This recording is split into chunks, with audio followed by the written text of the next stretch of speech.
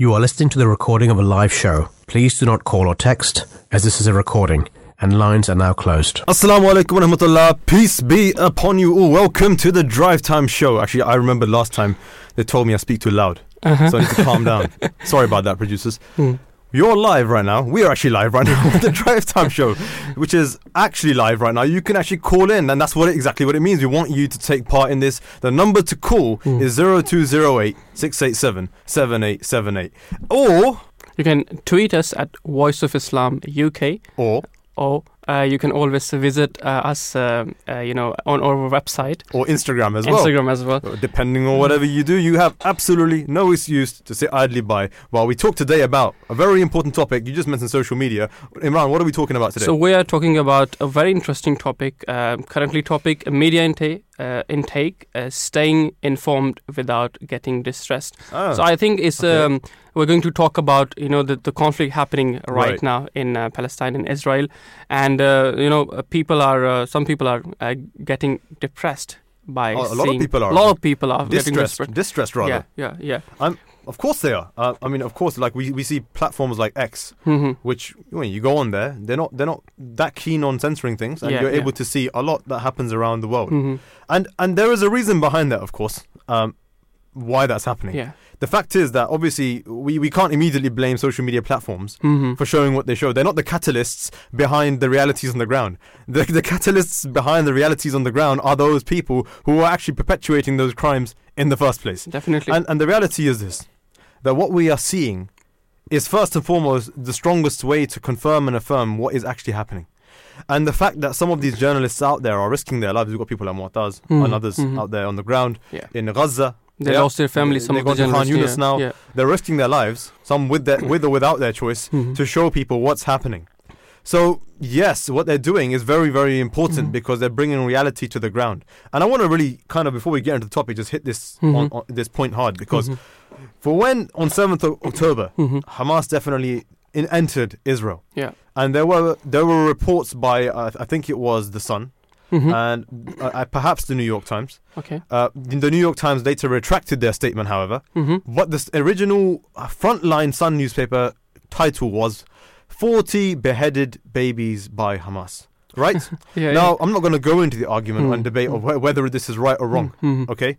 But what we know is that just by one headline, without verifying it, the nation's navy flocked to the shores of Israel to defend the nation without even fact-checking whether it's true. Okay. And that's all it took. One headline, one report from an IDF journalist who's on their side in the first place. And then, 7th of October. Okay. 8th of October, 9th of October, 10th of October, 11th, 12th, 13th, 14th, all the way to today.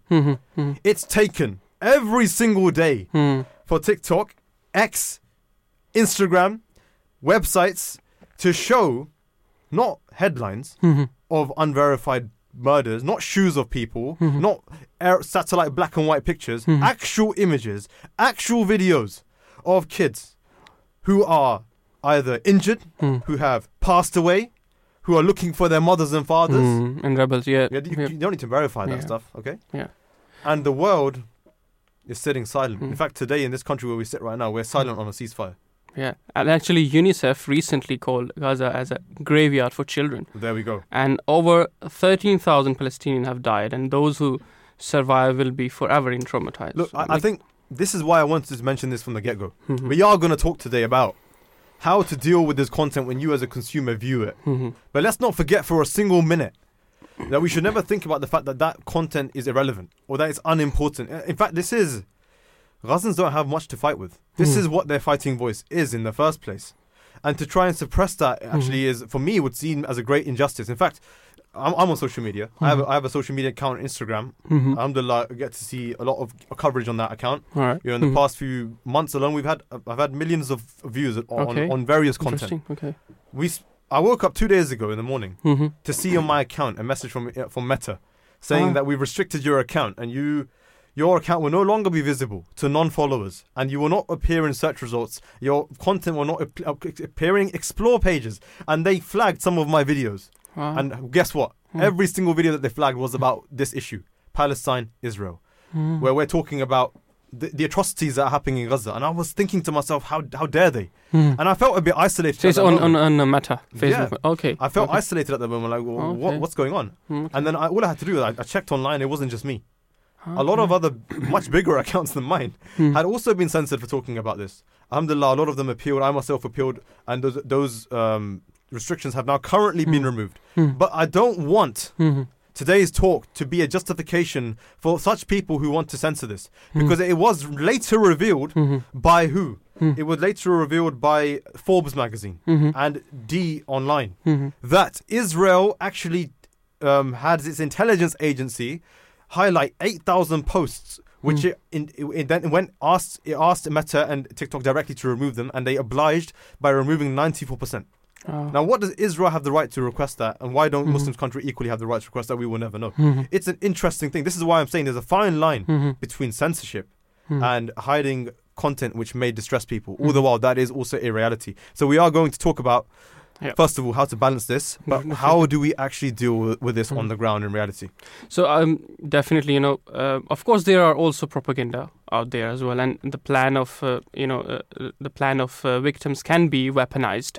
Yeah. But some stories had to be retracted because they turned out to be fake. Some of the, for example, I was seeing that Israeli army saying that this is a list of Hamas terrorists, and it comes later on. They find out this is actually the days of the week written in Arabic. I mean, these kind of stuff is coming as well. There's probably from both sides, from other side as well. I wouldn't even argue. Let's be fair.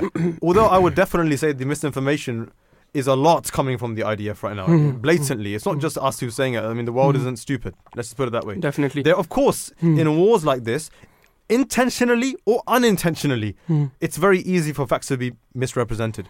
Sometimes things are verified and then later they are corrected, for example. How many people died? We don't know exactly what was the case. To be honest with you, if we were completely honest with this, we may never know until decades to come exactly what was going on. So, of course, we have to take everything with a pinch of salt. But what we must at least do is use our common sense and try to understand the bigger picture of what's going on. We have, like you said, misinformation out there. We have people who are falsifying things intentionally. So there's a lot that we have to try and decipher. And therefore, obviously, these social media platforms do have a responsibility to try and keep that under locks as well. Definitely. So the loss of any civilian life is a tragic, no matter what side is on. But of course, we have a numerous death toll on one side, the Palestinian. And the death toll has now exceeded 13,000, most of them women and children. And not counting those who are under the rebel and those who may have died for dehydration and starvation. Now, it is horrific that what is going on right now in Palestine. So we see parents carrying their dead children, babies, carrying infants who lost their parents, a father searching for his children in the rubble, images and videos of people crying the dead bodies of their beloved ones. Absolutely. Dead bodies picked up in white body bags, and parents searching for their little body parts of their children in the rubble. I mean, it's really graphic. You're talking about it. Even that is enough to make people's hair stand up on their arms. Like, what is it? And a lot of people who are parents who they know they have children, they have children around them. They can deeply be distressed by that kind of messaging to be able to kind of fathom this. And we don't want to fall in this kind of derealization of things that we become so used to it, which probably isn't the case for most people. They're very distressed about this. So we are going to be talking about this topic today, addressing the fact how do we as citizens watching this be in a position where we can first of all deal with it, but also perhaps be able to do something about it? And I want to actually hit this on the head as well, because there's a lot of people that will say, whether it's to me as a content creator on Instagram or to others who protest, for example, well, what's the point? Why are you creating videos? Why are you going to protest? Why are you liking tweets? Why are you reposting things? Let me tell you one thing. Israel has paid millions of pounds, or rather dollars. It's just been revealed, I think, yesterday, that they paid millions of dollars to YouTube for paid ads and promotions and content, and more than $20 million elsewhere. And it's going to continue to do what? Create propaganda videos to push a certain narrative. Now, here's the thing. They're paying money to do this. Millions of pounds are being spent to spread what is actually a Zionist oppressive agenda. That's what it is, okay? Now, they're spending money to do that. How much does it cost you, Imran, or me to make a video? It costs me nothing. Nothing, yeah. For every video that they make, if I make 5 videos, they have to spend millions of pounds more to counter them. Do you realize this? Yeah.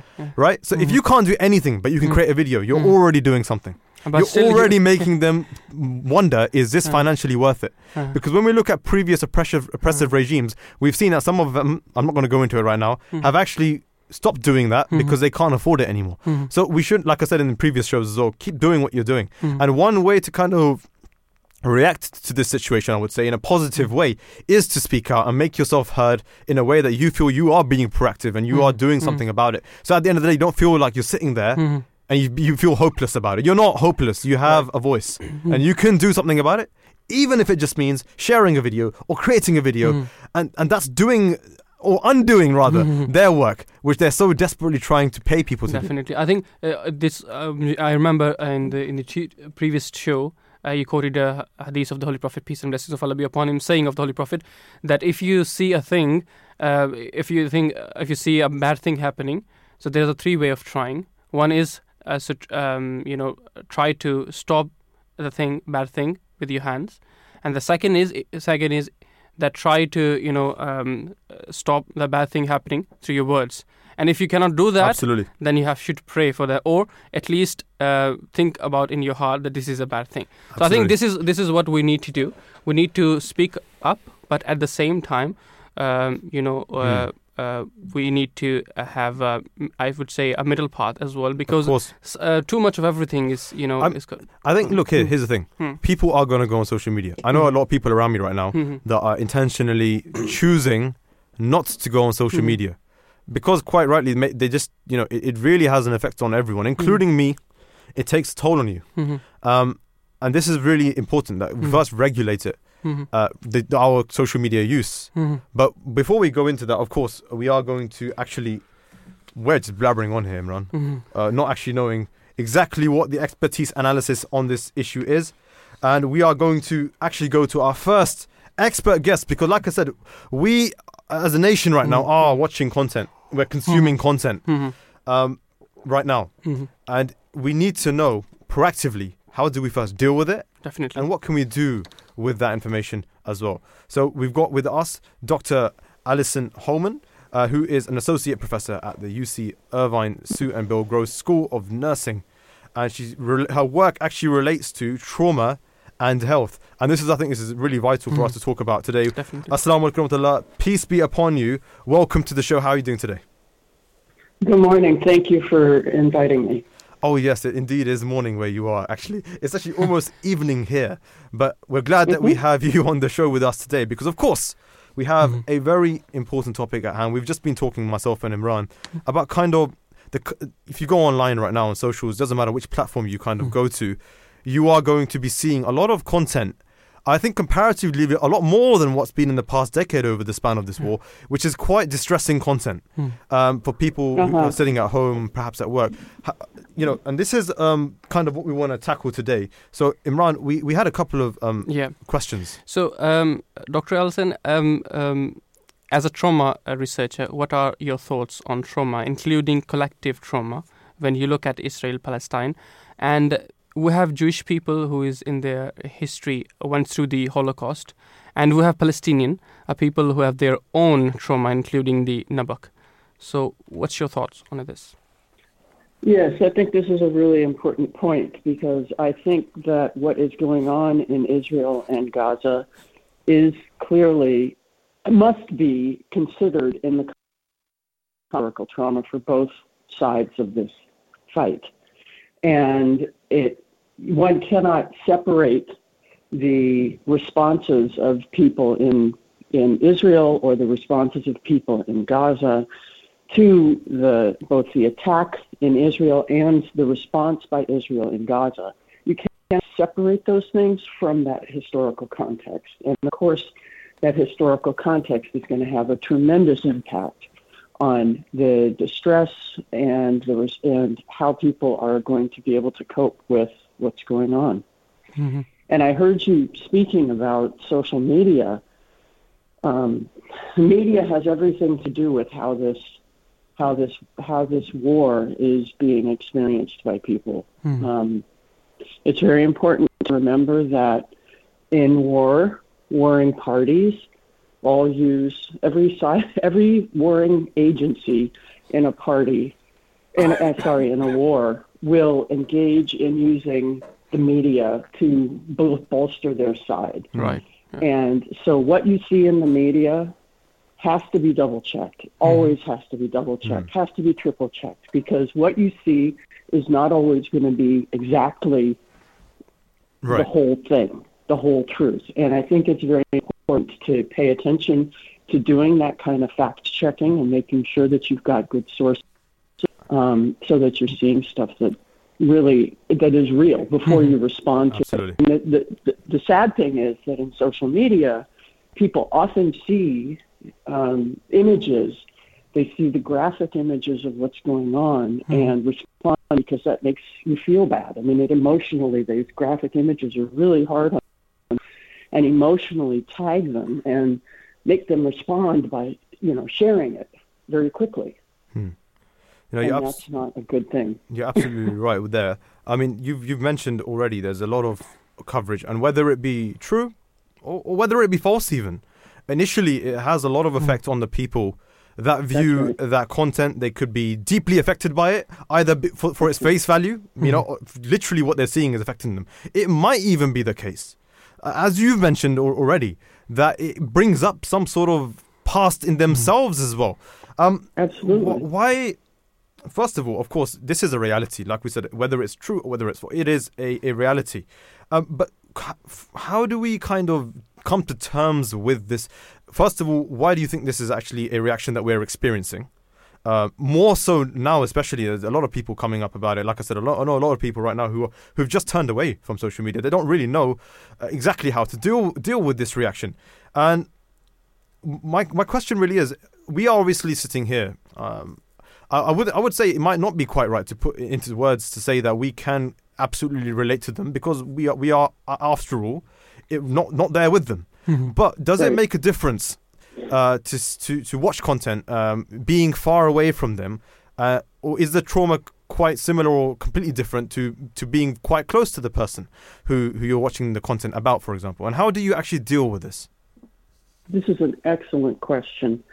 In our work, we study collective trauma, and we study people respond to collective trauma and the role that the media plays in that.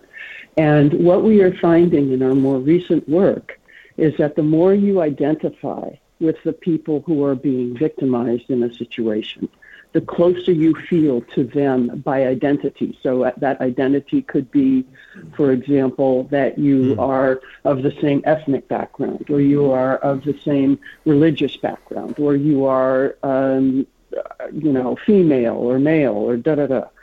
When you identify more closely with the victim, your levels of stress, what we call acute stress, early post-traumatic stress symptoms, those rise. Those are higher for people who identify more closely with the victims. In addition, people who are more likely to who identify more with the victims are also more likely to engage with more media. And as you engage with more media, you're likely to experience those stress symptoms. And that, what ends up happening, and our work has shown this, what ends up happening is that people end up engaging in the media, getting more distressed, then they start worrying more about the future. And over time, they start becoming more engaged with the media. It becomes a cyclical process over years, where a person can become more and more engaged and distressed by the media. Right. And it's very problematic. Wow. Yes. So the identification with the victims is a very important issue. It's a very important issue. So, Doctor, is there any practical advice you could give our listeners to how best they can informed without affecting their mental health? And what do we do when children are exposed to this kind of violent images? Oh, that's another fantastic question. Children, it was interesting. After 9/11, we found that school children in London had stress symptoms from watching the 9/11 attacks on television. Children in London had stress symptoms I was one of them, actually. So I feel like I definitely... yeah. So what you're looking at is you're looking at the possibility for children to be affected by these images and these videos and these images. And frankly, it's amazing how much of this video is just being pushed out there and being screened everywhere. But advice I would give to people with regard to the media and with regard to getting news, because it is very important for people to stay informed, to know what's going on in the world around them. And I encourage people to do that, but I encourage people to do it very safely. And one of the things I recommend is find what are the most trustworthy sources. And the way I say that is you find a source that is routinely truthful, that has not been debunked multiple times. Use places like Snopes and other debunking agencies that actually seek to make sure that what you're looking at is fact. And identify a couple of places, use them for brief periods of time. If you need to, a couple times a day, like in the morning, if that's when you want to get your news, go there, maybe spend 20 minutes, get your news, and then turn it off. And don't turn it on again all day. Good. Maybe at the end of the day you want to get an update, you do the same thing. Absolutely. But you literally you schedule it so that it's at this time and at this time. And in between, you don't let yourself constantly scroll on the phone or whatever it is. Engaging with the doom scrolling is really not good for you. Dr. Alison, I'm really glad that you mentioned that, actually. I probably wouldn't have remembered this, actually, because this whole thing about discipline, when it comes to social media, it's like, irrespective of even this whole issue right now, you really need to discipline yourself on social media, because like you just said, the scrolling, when you're on Reels and you're on Shorts, you're watching a video. The video that you might be watching right now could be something funny. But your mind doesn't even know what the next video is going to be. It's not prepared to receive it. It could be gruesome. It could be sad. It could be horrific. It could be another hilarious video. You basically, over the next 10 minutes, are putting your mind through an emotional roller coaster. What kids will call emotional damage. So if you're not preparing yourself for that, today, now at 9 o'clock, I'm going to sit myself down and my brain is prepared to know that I'm going to receive some kind of news that could be distracting. Of course, you're going to be more resilient and prepared for that. So, Dr. Alison, that's actually really good practical advice. First of all, I don't even think kids should be on social media. There's a regulation policy there in place anyway. I think it's for Instagram below 13 or 12. They shouldn't even be on there. This might not be the reality, but parents need to make sure about this. Those restrictions are there for a reason. And absolutely, Dr. Alison, as you said, even when it comes to TV and news, when I was a kid growing up, like my parents would watch news as if it was their breakfast, morning and afternoon and dinner show. And perhaps we do need to be more mindful of how our children are also consuming that content. It's very important, and I also encourage people not to use social media for news. Yeah. Okay. Actually, because the social media sources like TikTok and Instagram, those places are places where, as you said, people put all kinds of things. Yeah. And some of it's funny content and cool and all that, and that's great. But there are videos on the internet now that will pop open and start running without you actually having an option to get it started. It will just auto start. Exactly. And when they auto start, you don't have a choice of seeing that initial content. Now, you can turn it off, and I encourage you to do that. I encourage people to turn off the auto start on their videos, because that can help protect you from those videos that are out there that are the damaging ones, the potentially damaging, highly graphic ones. But yes, I mean, social media, I don't think social media is a good place to go for news. Absolutely. Because they have the algorithms, they've tagged you and figured out who you are, and they are actually feeding you into a rabbit hole. And if your rabbit hole starts to involve distressing content, you're going to get more and more and more of it. Absolutely. And the other thing I want to say that I think is really, really important, if I may, that is that it's very important for people to pay attention to your body as you're listening and watching. If you start feeling yourself tensing up in your shoulders or your neck, if you start finding your breath becoming shorter, if you start finding yourself feeling like your heart beating faster, pay attention to your body, because your body may be telling something that your mind hasn't yet registered. Okay. Sometimes our bodies have a visceral response to things that our brains haven't fully registered. And so engaged with, taking in what we're seeing, we don't realize what that's doing to our bodies. Pay attention to deep breaths while you're doing it, and make sure that you're staying in the moment of what you're doing. Absolutely. So that you don't end up being harmed by the videos and the images that you're watching. Dr. Allison, this is why I really appreciate the fact that you came on today, because you've definitely managed to help a lot of people listening right now, give them some really practical, valuable advice.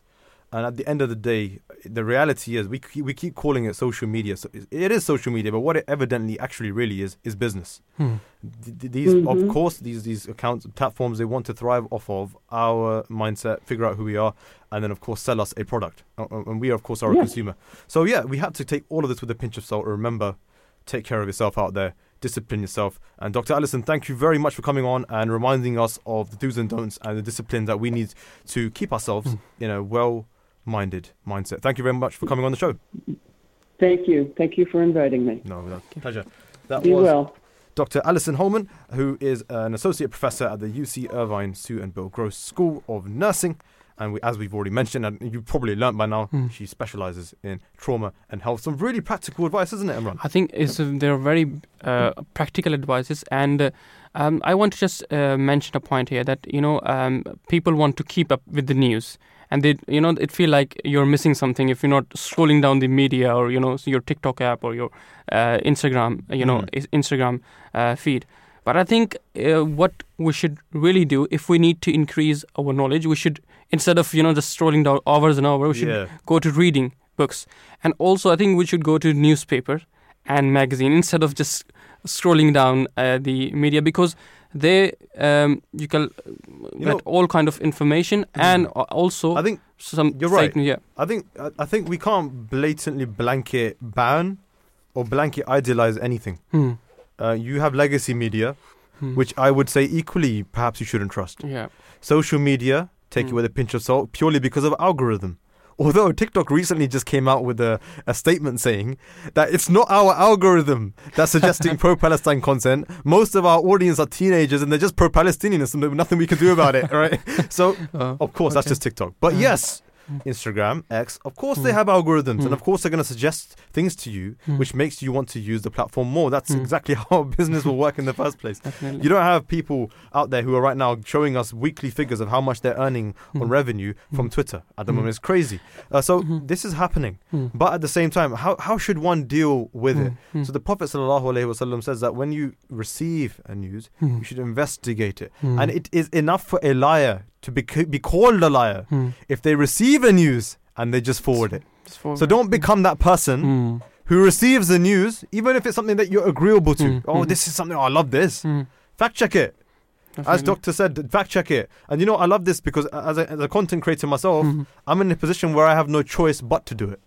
I receive so much information on a daily basis, and I'm always thinking, what kind of content should I create next? But every time I take the step, I have to make sure, okay, let me fact check everything that I'm about to say as much as I possibly can. And let me read the narrative from both sides. Don't allow yourself to just read the narrative that you agree with. You might not like the narrative of, let's say, the far right, the far left, it doesn't, whatever you may call it. But you should still take a glance at what it is that they're offering and what they're saying. Number one.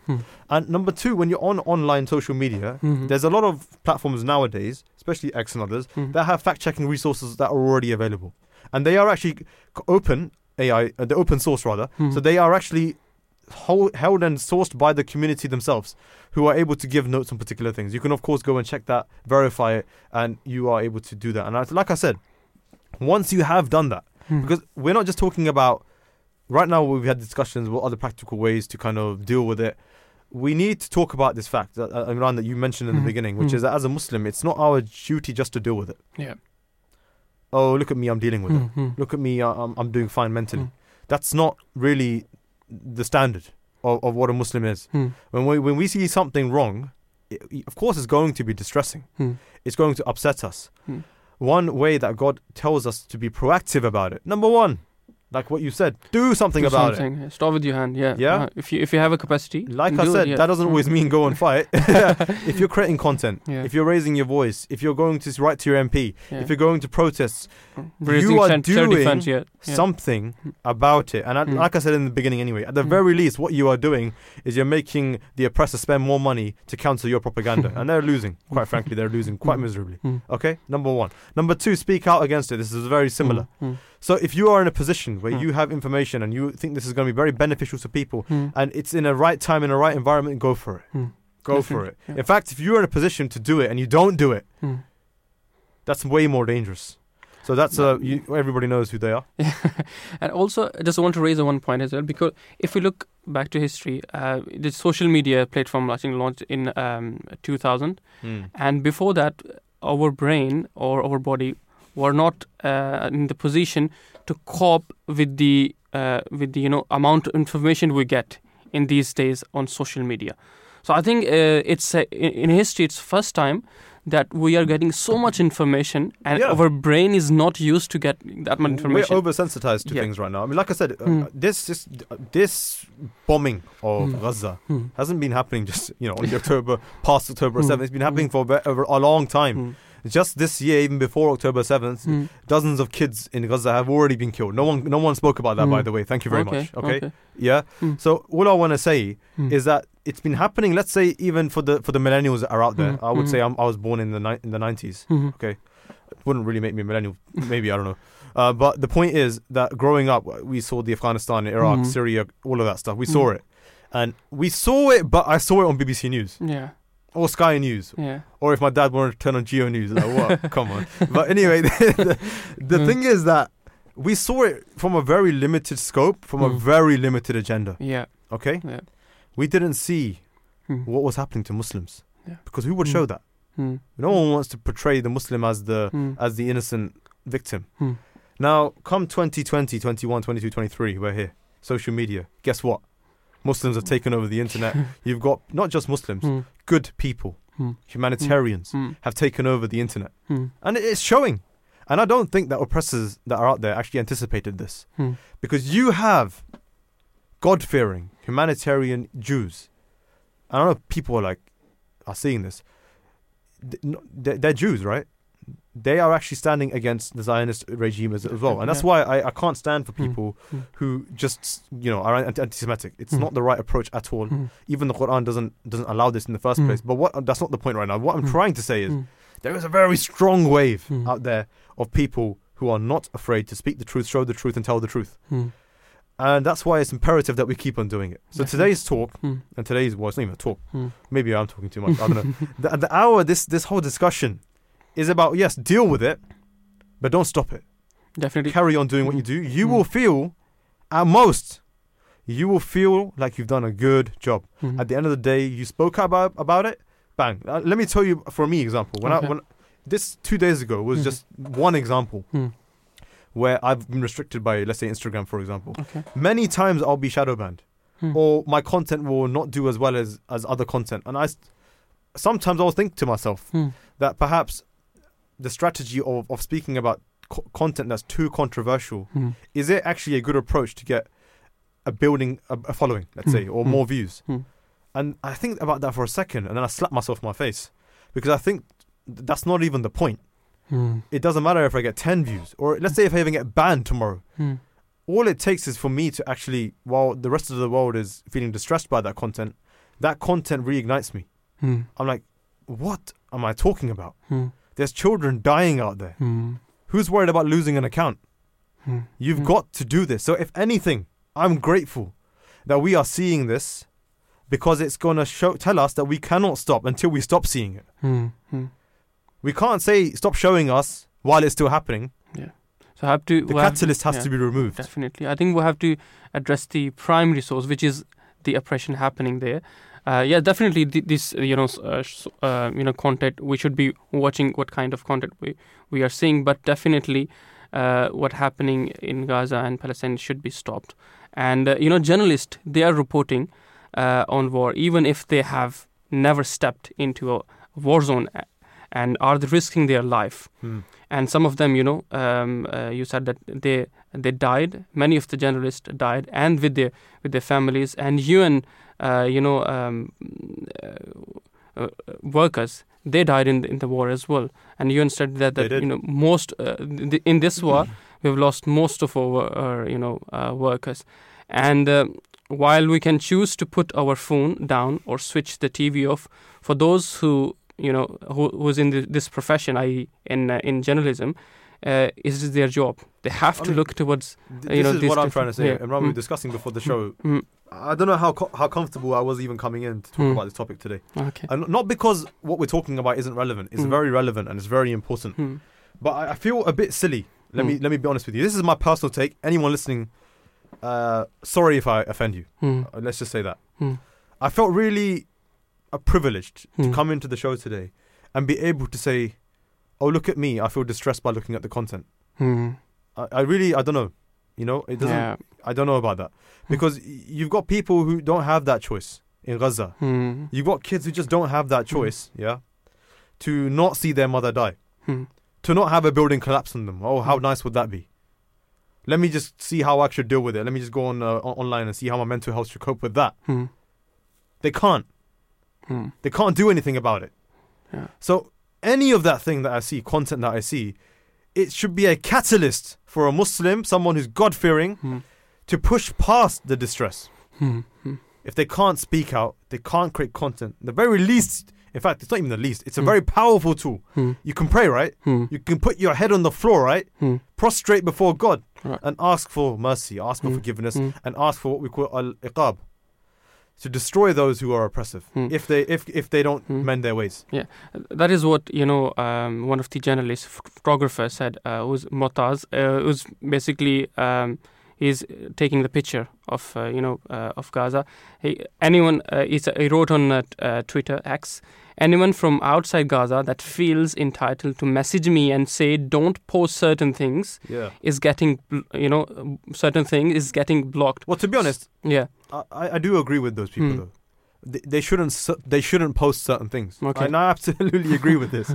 I agree that you shouldn't post yourself sitting under a bus stop with a hat on, saying, "Oh, I'm getting bombed left, right, center," only to next week be revealed that you were lying because you were an Israeli journalist who pretended to be bombed and there was nothing going on because you could see in the past behind you that there was public walking completely fine. Yeah, I agree you shouldn't post that. I agree that you should not pretend to be a nurse in Gaza telling people that Hamas are here when actually you're an Israeli actor. I agree you shouldn't post that. This is the point. So where we need to speak out, we must speak out. But of course, there are sensitivities out there. Yeah. Like I said, we spoke to Dr. Addison. Why on earth are kids watching this? I mean, parents, take responsibility. You have kids at home who could be sensitive to this. And you yourselves, like Dr. Addison said, discipline yourself.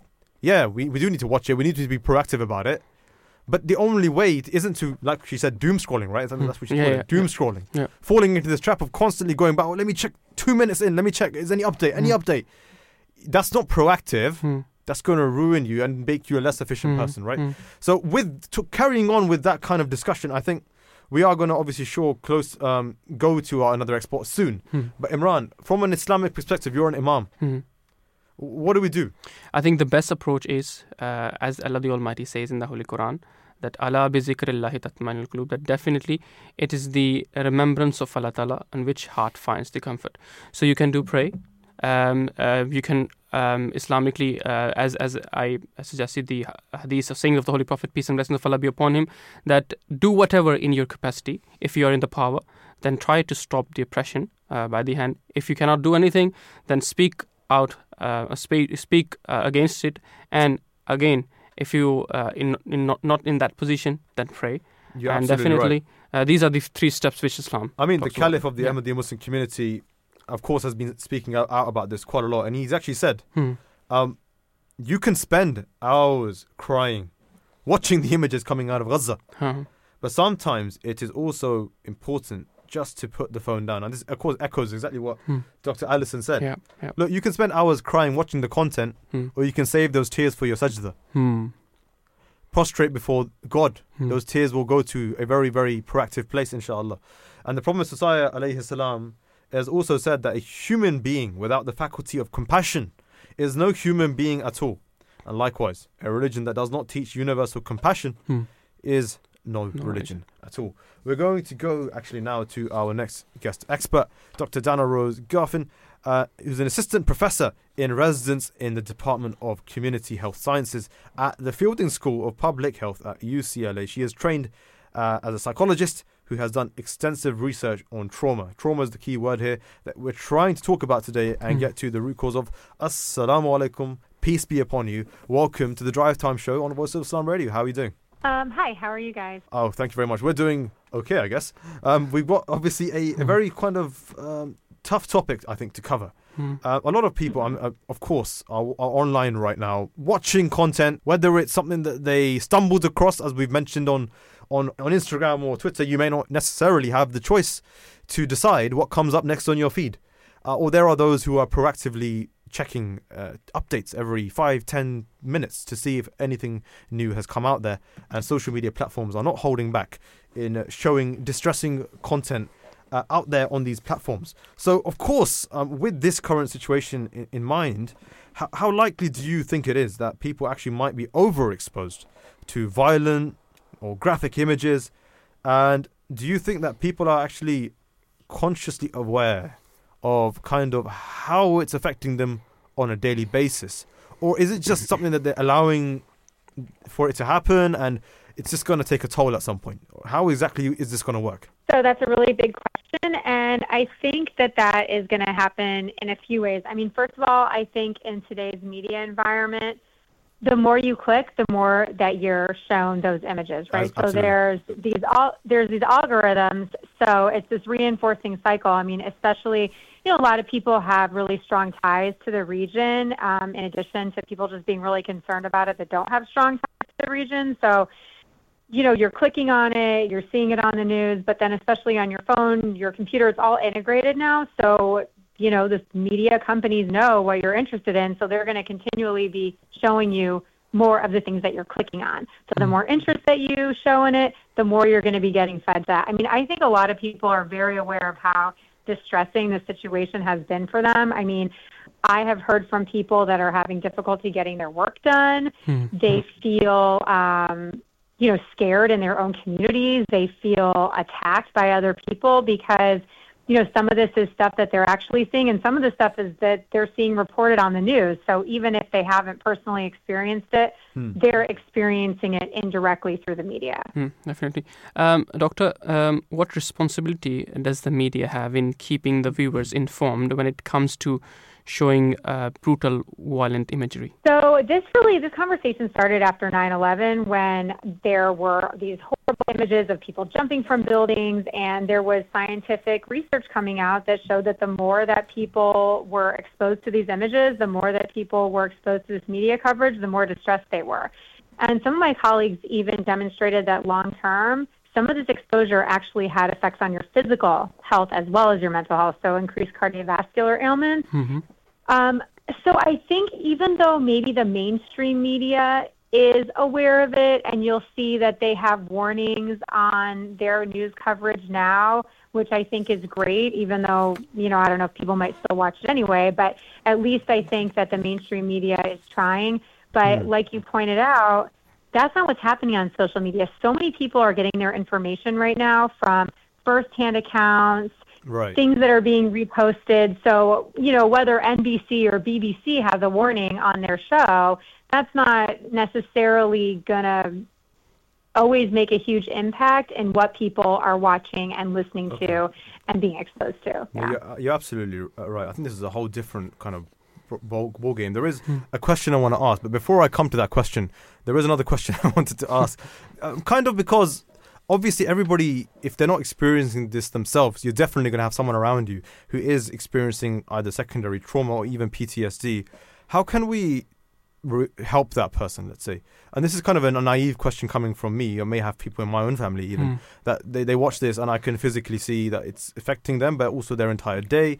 How do we help in this circumstance?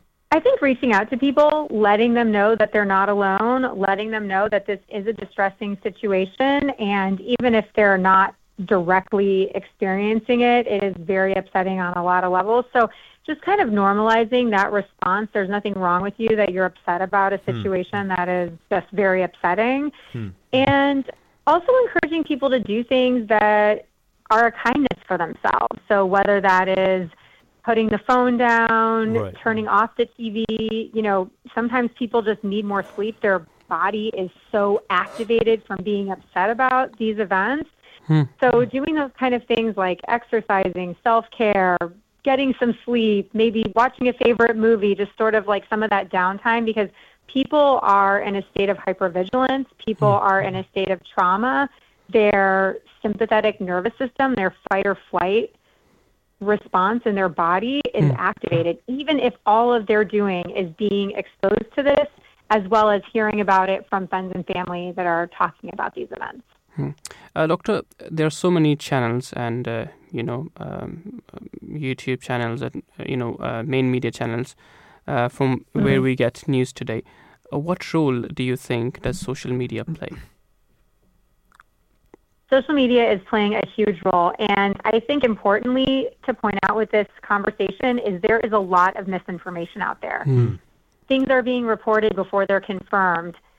There were these reports that some of these images that are shown are not even from the actual conflict. They're from things that happened years ago. Yeah, that's correct. And so it's like creating this experience. Not only is some of that information very distressing, but we have shown, my colleagues and I in our research, that when you are getting exposed to conflicting information, that in and of itself is very distressing. So if you're hearing from multiple people, multiple news sources, and it's conflicting information, you don't know what to believe, that is actually another trigger for psychological distress and for traumatic stress responses to the media. You're absolutely right. That is something, now that I think about it, really would throw someone like me off as well. And I think if you hadn't mentioned that, perhaps we wouldn't even have been able to pinpoint that trigger. This is what it is. So it's really good to kind of be conscious of what it is in the first place and kind of diagnose why we are feeling like that. And I think one way is obviously to listen to someone like you and also but to discuss it with your peers and those around you that you feel comfortable to share it with. But of course, we have one more question for you, actually, and that is that you've already given us actually quite a lot of practical advice when it comes to disciplining yourself and being kind of kind to yourself as well. We should never allow ourselves to not do that. But there are, of course, not of course, a lot of people, everyone, I would imagine, wants to keep up with kind of what's going on in the news. But they are, of course, at a risk of it affecting them, their mental health, and how they are. So how do they really balance this? We had Dr. Allison that was talking about kind of, maybe perhaps having one time in the morning where you watch your news, one time in the evening, and then just kind of try and not do anything in between that. Is there any kind of further advice that you would like to give to our viewers? I love that advice. I think that's great advice. And then I would also just caution people to really limit and, if they can, avoid completely the disturbing images. Because our science has shown that the images in particular, the graphic images, are extremely distressing for people. And I'll say this, we've shown too that the graphic radio reports, so there's been some extremely powerful podcasts that come out where there's a lot of graphic description. People experience that in their mind's eye. And of course, it's important to be informed about the issue. At the same time, that has to be balanced between repeated exposure to these traumatic images and this traumatic information, because it's not helping. Like when you're so activated, you're so distressed, you're so emotional, it's not really moving towards your own mental health. It's not allowing you as an individual in society to take constructive action to create peace in your life and your community and the world. So, to really balance those kind of broader goals with your need and the importance of staying informed about these issues. Right. So it comes down to, again, being really careful about how you consume, what you consume, and if you should be consuming it in the first place. I've always argued, and it's not just me, youngsters and children, of course, shouldn't first of all even be on those platforms. But if somehow they are, we need to be very, very careful about that. So is it, Doctor, the case that, I don't know how to put this, I guess you can never become immune to this, but is it the case that the younger you are, the worse it's going to be in the way that you receive it or comprehend it? It's worse in the way that children already don't necessarily have those skills to separate what they're seeing on the news from what they're experiencing in their lives. Okay. Right? So they see something that's far away. They're going to feel threatened in their own life. I mean, some children, when they're very small, I mean, they have a really hard time telling the difference between something fictional and something real, let alone something real that's harming other people and something that's going to harm themselves. So, creating that sense of safety for children, I think is really, really important because they are very susceptible to these types of information and images and news reports. So, having parents that are willing to talk about it if they want to. So we found that in a family context, telling your child, hey, I'm here to answer questions. I'm here to listen if and when you're ready to talk. Absolutely. That can be very helpful. Thank you very much, Dr. Dana Rose Garfin. We obviously are aware that there's a lot of listeners right now that are going through this. And your advice, including to us and them, is really, really profound. It's really practical, helpful, quite easy to hopefully implement. So we really appreciate that. And we hope you have a wonderful day. Thank you very much for coming on to the Drive Time Show. All right. Thank you so much. Thank you very much. Thanks for having me. Thank you. That was Dr. Dana Rose Garfin, who is an assistant professor in residence at the Department of Community Health Sciences at the Fielding School of Public Health at UCLA. And of course, Imran, we've kind of got a lot of practical working tips now. How, first of all, should you consume it? I mean, of course, I don't think we're necessarily arguing in the case of the content creators stopping what they're doing. They know why they're doing it. But that doesn't necessarily mean that we are now obliged to watch it. I mean, for example, the internet's massive. There's a lot of content that people create on the internet. I would say 80% of it we already know is filth. It doesn't oblige us to get up and watch it all the time. Now, I'm not saying that this is filth. Of course, this is not filth. This is very important information. But is it something that you need to watch over and over and over again? Maybe not. Maybe you've seen it once. Maybe you've got an image of what it's like, and you already are affected by it. And now you know what you need to do about it. So therefore, you don't need to keep going back because perhaps it might demoralize you. I think the point which you earlier mentioned, His Holiness, he said instead of wasting your time watching these kind of you should stay informed, but instead of watching these kind of and getting depressed and crying, you should put your head on the ground and pray to God that whatever you can do. You can there are Ahmadiyya Muslim communities raising fund for Palestine. You can donate some money. You can write the letter to the MP and Prime Minister. You can speak up and do whatever you can do. And instead of just getting depressed and basically seeing a lot of these kind of content. Absolutely, I think yes, this is the case that these things are distressing. The Quran also does mention distressing stories of people that were faced the wrath of God, for example. Even the people of God themselves who were persecuted by the oppressors. These are distressing stories. God did not refrain from narrating these stories. And the reason He did this, فَانْظُرُوا ثُمَّ انظُرْ فَانْظُرْ كَيْفَ كَانَ عَاقِبَةُ الْمُكَذِّبِينَ. You will see, look, I've just narrated to you the story of those who were liars, who were oppressors, who stood against the truth. What happened to them? So therefore, it's important to tell the story of those who are oppressed. And it's even more important to stand on the right side of history. I just want to quote one of the photographer from Gaza. His quote is, he said, anyone from outside Gaza that feels entitled to message me and say, don't post certain thing, is getting blocked. Stop messaging me from your comfort zone. This is our reality. You have no say in this. If our suffering makes you uncomfortable, imagine how it feels us. How it makes us feel. So definitely, this is a point of ponder, that if just by seeing them they're suffering, it making us, we are depressing, just seeing the suffering. So imagine how they are feeling. They are in that situation. Absolutely. And the only way we can really come to resolve with this, dear viewers, is if we stop seeing it happen.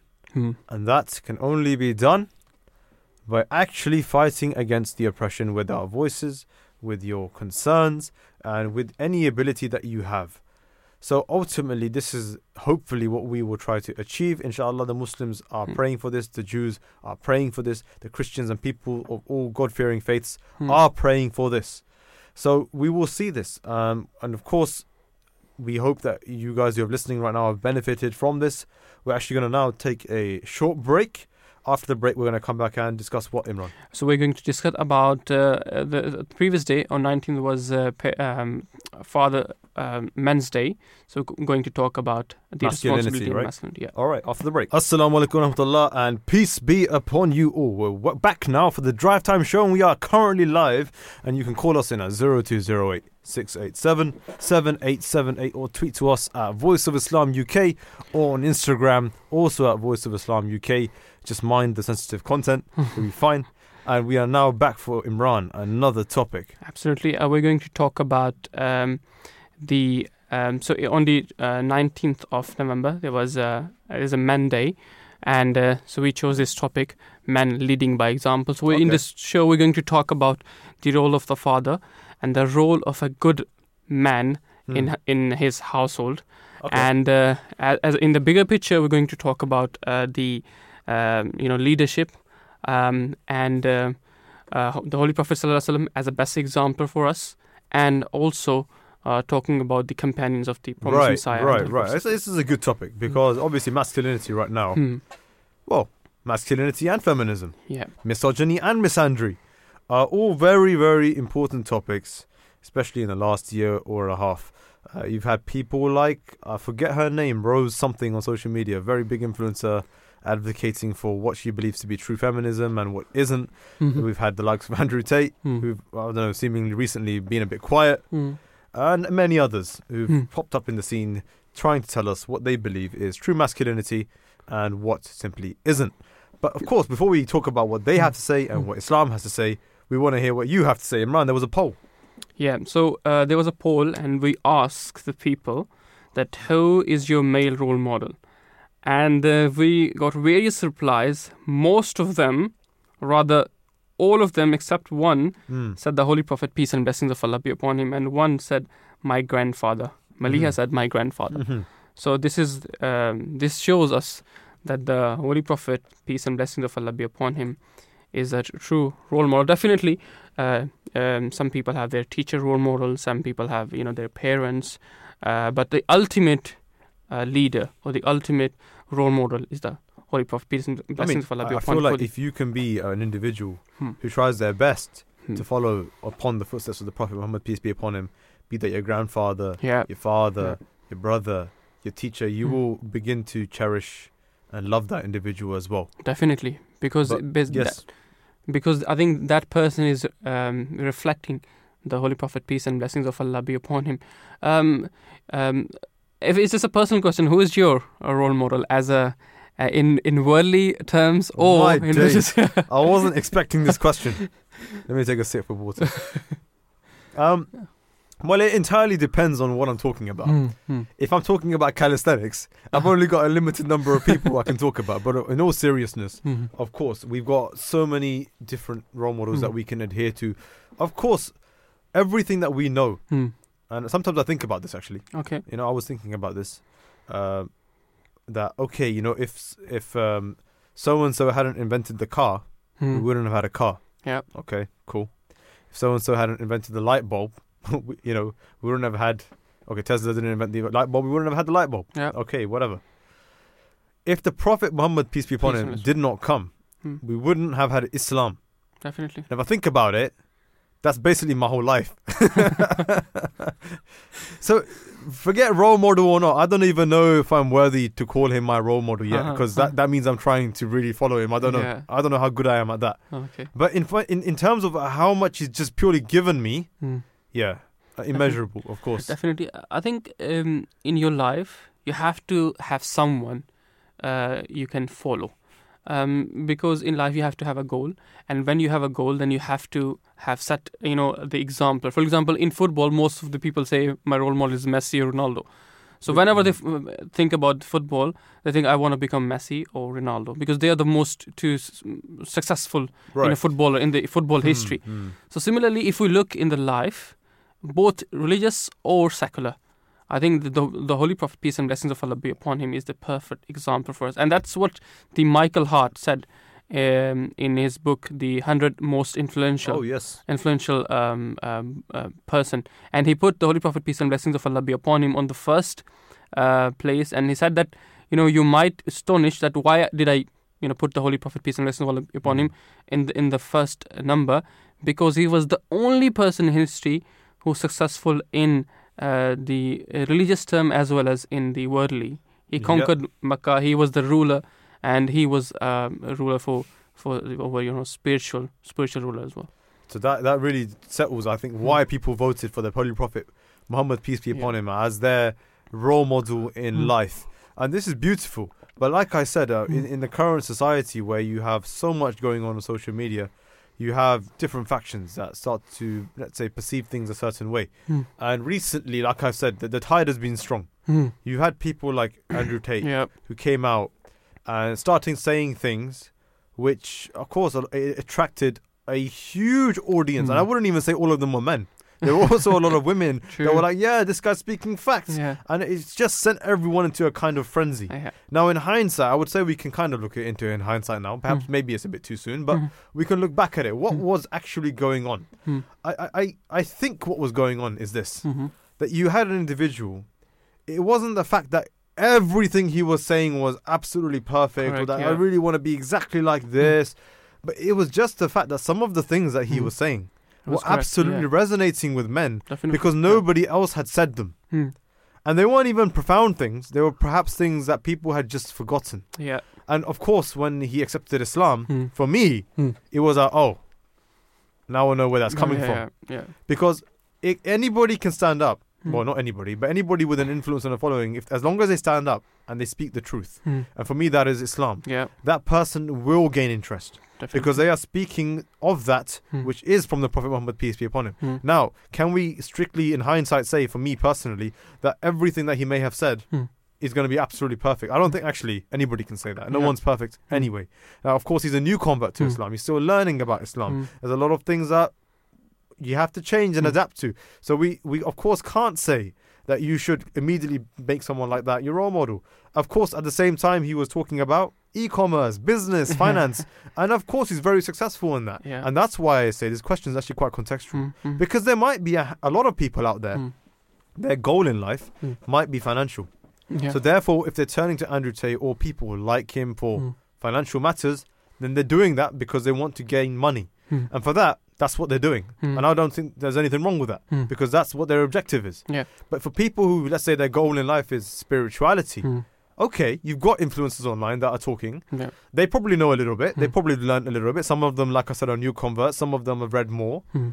But they probably haven't read as much as Mufassirin, as Muhaddithin, those who are the true, eminent, renowned scholars of Islam. They certainly haven't read or know as much as those who we know as the Salaf, who are the original companions in the first 3 centuries, and of course the Holy Prophet Muhammad, peace be upon him. So first and foremost, we should try our best to take our information from the primary source. And you know what's amazing about that? That His Holiness Hazrat Mirza Masroor Ahmad, may Allah strengthen his hand, recently, for the past few years actually, has been delivering sermons on none else than the 313 companions, those who fought, lived and breathed and sacrificed side by side to the Holy Prophet Muhammad, peace be upon him. And maybe you can't relate to one of them, but you'll relate to the next man. And if you can't relate to him, you can relate to the next man. So you will find someone that you can relate to. It just takes that effort to push past the kind of easy game, because it's very easy to listen to an Instagram influencer, because all you have to do is turn on Instagram. It might be a bit more difficult to open a book, but just imagine how much more gold is in there. So this is why I think when you ask these kinds of questions, who's your role model? If it's for business, it might be someone else. If it's for football, it would probably be someone else. But if we're talking about the bigger picture, which is my life goals, why am I here? What is my ultimate purpose? Your question would have to become a little bit more specific. am I really going to put my hands in the life of someone who's got superficial achievements only? They're not bad achievements. Being rich is not bad. Being a very successful footballer is not bad. Being a bodyweight champion in weightlifting or boxing is not bad. Is it the end goal? If for you at home right now it isn't, then of course your role model has to be someone else. Your role model has to be someone who did it all. And like you said, Imran, there was one person who did it all. And that was the Holy Prophet Muhammad, peace be upon him. So we look at him, we look at those who saw him, observed him, tried to emulate him. And I think we should go through some of those companions as well. Definitely. I think it is very important when you have a very positive male role model around you. Because if it's your father, it is definitely going to influence their children. So, for example, if the children is always watching their parents, especially their father, how he's treating their family, how he's basically conducting their business, how he's earning, and how he basically behave people around him. So, I think it is very important to have a positive role model around you, and especially for the young future generation to come. I think we'll have a first caller of this hour. Indeed, that is Shariar Khuram Bajwa, who's a trainee imam of the Ahmadiyya Muslim community. Assalamu alaikum wa rahmatullah, peace be upon you. How are you doing today? Assalamu alaikum wa rahmatullah. I'm good, alhamdulillah. Jazakallah for having me today. It's a pleasure to have you on the show today. Of course, I mean, we're kind of talking about role models right now. We're gonna, after this, probably delve into a little bit about masculinity as well. So this is kind of hot topics, I guess, in a lot of youth right now. So, of course, you're still a trainee imam. That doesn't mean that you don't know anything. I remember when I was a trainee imam, it was actually something. I even feel like as a trainee imam, your knowledge is a bit sharper because you're just learning it in that moment, so you remember it fresh. So obviously, as a trainee imam, let's redefine that, what that means. How do you emphasize the values of justice, compassion, and humility in your community, drawing inspiration from the Promised Messiah, peace be upon him, and his caliphs? And of course, just for the listeners, the Promised Messiah, peace be upon him, again, is an individual who perfectly emulated the character of the Holy Prophet Muhammad, peace be upon him. And that's why actually we're talking about him right now. So tell us a little bit about that, please. So I think it's really important to first inculcate values such as justice, compassion, and humility, as you said, in yourselves before you can inculcate it in others.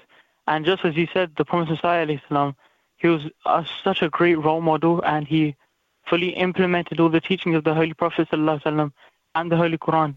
It's even mentioned that that one of his companions said that he read the Quran so many times and used to highlight the instructions of what to do and what not to do, and he used to fully act on it. And I think without inculcating these instructions in yourself first, you cannot really spread them to others. So I feel like in my role, I'm trying to improve myself first and then also improve others. I think it's important to start by improving your own household and then moving on to your wider community. Definitely. If you look at Hazur as well, recently in his khutbahs, he's been talking about Palestine a lot. He's been asking us to pray for justice in Palestine. And why do we listen to him? Because we listen to him because for the past 5-10 years, he's been so adamant that we need to inculcate justice in the world. And he's been speaking about Palestine for many years. And he's been speaking about World War III for many years. And it's only through his example that we ourselves are moved that we should also be doing something about this issue. Definitely. Very well put. Shariar, can you share some stories or instances where the Holy Prophet, peace and blessings of Allah be upon him, and the Promised Messiah, on whom be peace, served as a role model for men in their conduct, in their leadership, and how these examples are relevant in today's society? So the extent to which the Holy Prophet ﷺ was such an excellent model is even mentioned in the Holy Quran in chapter 33, verse 22, where Allah the Almighty states, لَقَدْ كَانَ لَكُمْ فِي رَسُولِ اللَّهِ أُسْوَةٌ حَسَنَةٌ لِمَنْ كَانَ يَرْجُو اللَّهَ وَالْيَوْمَ الْآخِرَ وَذَكَرَ اللَّهَ كَثِيرًا. that verily you have in the Prophet of Allah sallallahu alaihi wasallam an excellent model for him who fears Allah and the last day and who remembers Allah the most. And I think this is just shown. One incident is that just in one of his recent khutbahs on the 27th of October, Hazur told of an incident where the Holy Prophet ﷺ, he went to Hazrat Ali's house, the house of Hazrat Ali and Hazrat Fatima, and he woke them up and he asked them, do you not pray your tahajjud prayers in the morning? And obviously Hazrat Ali, he said, he remarked that when Allah Ta'ala wakes us up, then we read it. So it's Holy Prophet ﷺ, he was very angered by this. And he thought that, sure, he said, Hazur mentioned that Hazur ﷺ replied that surely man loves to make excuses. So I think this was such a powerful incident because after that, Hazrat Ali, he felt really ashamed on himself. Look, this is what I said. I should really be reading Tahajjud. And he saw, obviously, the example of the Holy Prophet ﷺ, who himself was reading Tahajjud so much, and he never missed Tahajjud. This is an absolutely, I found this incident great because you see that Hazrat Ali he never missed Tahajjud after this, just because of the example of the Holy Prophet. And the Holy Prophet was inculcating his teachings first in his own family and then to his followers. Excellent. Excellent. So Shahir, how do you guide men in your community to actively, contribute to societal well-being, echoing the principles set forth by Islam? So I think it's very important to continuously remind our Khadim, our Atfal, our Ansar, especially for office bearers, because before Jamia, I was Khidmat al-Halq secretary. So that's directly on societal well-being. And I think the main thing is that you should remind your Khadim and you should do contribution yourself, because when people look at you, let's say you're like really young like myself, when people look at your example and they think, oh, this Khaddam, this young Khaddam who's only 16, he's just turned Khaddam, he's already taking part in all these initiatives, he's trying to improve society. So it sort of not shames other people, but it sort of makes them feel as well that, if someone this young can do it, why can't I do it? Right. So, Shahriar, how does the concept of leading by example align with the teaching of Islam, especially from the perspective of the Holy Prophet, peace and blessings of Allah be upon him, and the founder of Ahmadiyya Muslim community, on whom be peace? So, there's a hadith related by the Holy Prophet ﷺ about keeping good company.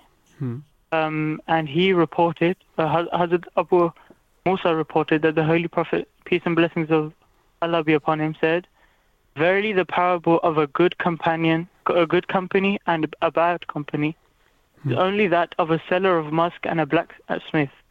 The seller of musk will give you some perfume, you will buy some, or you will notice a good smell. As for the blacksmith, he will burn your clothes, or you will notice a bad smell. From Bukhari. So the Holy Prophet ﷺ, he emphasized so much on keeping good company. So you can't just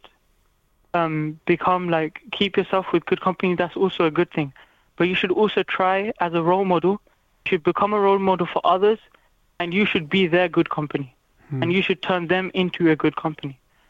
And Allah Ta'ala has commanded us, and he taught us this prayer in the Holy Quran, رَبَّنَا هَبْ لَنَا مِنْ أَزْوَاجِنَا وَذُرِّيَّاتِنَا قُرَّةَ أَعْيُنٍ وَاجْعَلْنَا لِلْمُتَّقِينَ إِمَامًا. O our Lord, grant us of our wives and children the delight of our eyes, and make us a model for the righteous, in chapter 25, verse 75. So Allah Ta'ala, he gave us in this injunction that we should pray to become a model. So if it's a direct sort of command from the Quran, then there's no reason for us not to amal on it. So Absolutely. may Allah enable us to fulfill this command of the Quran That's and enable us absolutely to well become said. excellent role models. Thank you very much.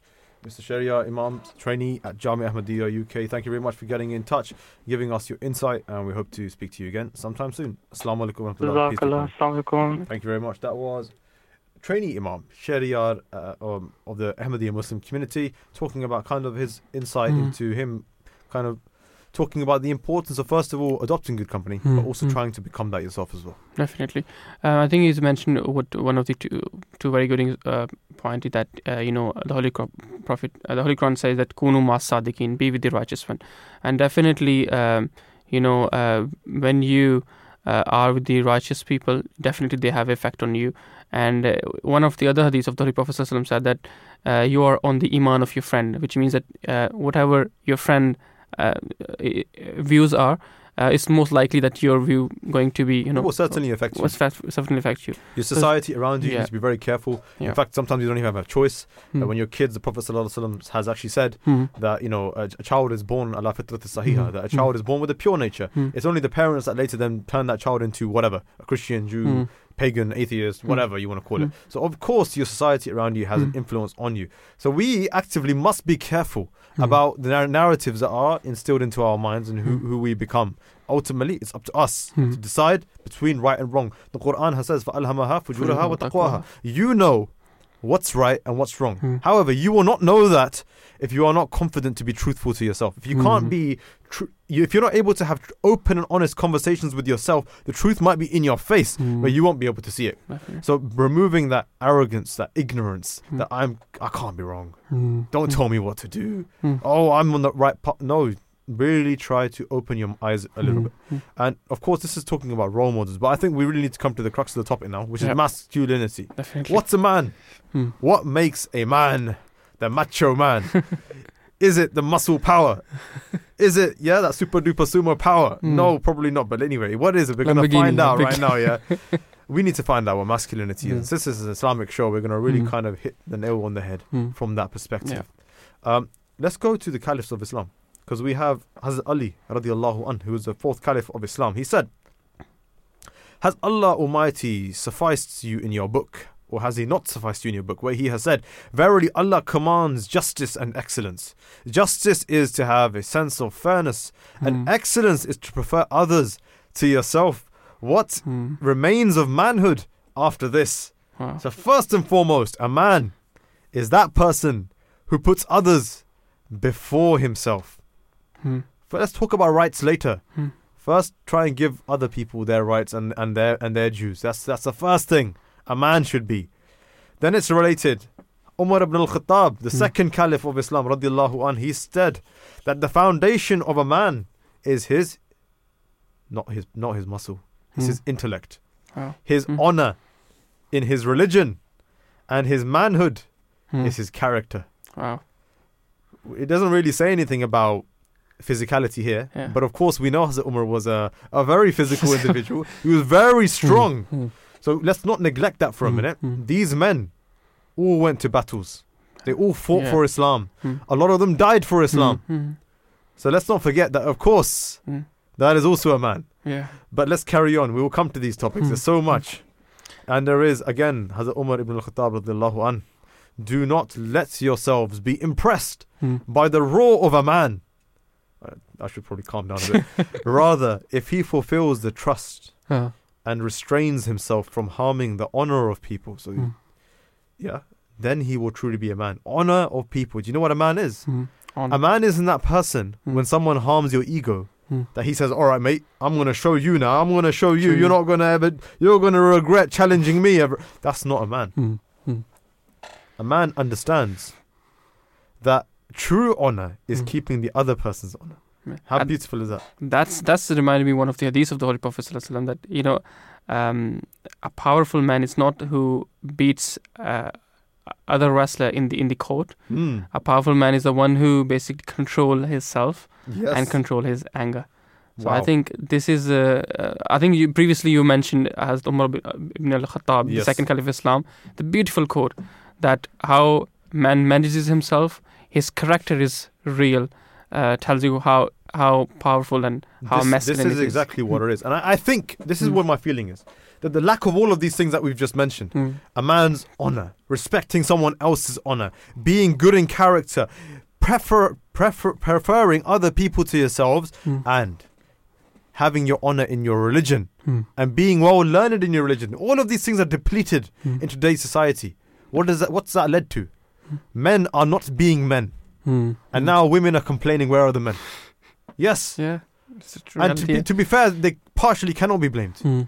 Of course, we're not saying that men are just the worst and women are perfect, that we all need to improve. But right now we are talking about masculinity. So this is the fundamental teaching of Islam. A man, his manhood is to respect someone else's honor, to prefer yourself to another person, to be intellectually strong in your faith, and to be honorable with your faith. Stand true to your word in your faith.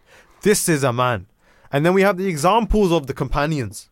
What they did. Being rich is good. Andrew Tate's billionaire at least, probably. Off paper, who knows? Yeah. Is being rich a man? No. But what is a man? A man is that person who is incredibly rich, but when he comes to Medina and the people are suffering, he gives his money away. Yes. Is a strong man a man? No. But a strong man is a man who, when the Prophet calls him, come and fight in the sake of Islam, come and fight for the sake of freedom, he doesn't run to his bedroom. That's a man. So having these qualities, these faculties alone is absolutely useless.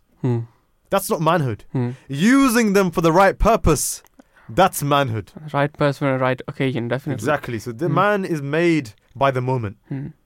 Also, not by his wealth. Definitely. Also, one of the beautiful verses, I think, which describe what is manhood is, or how should leader react is lima taquluna ma la tafalun. Yes. That, why do you say what you do not do yourself? And this is I think your action should match your words.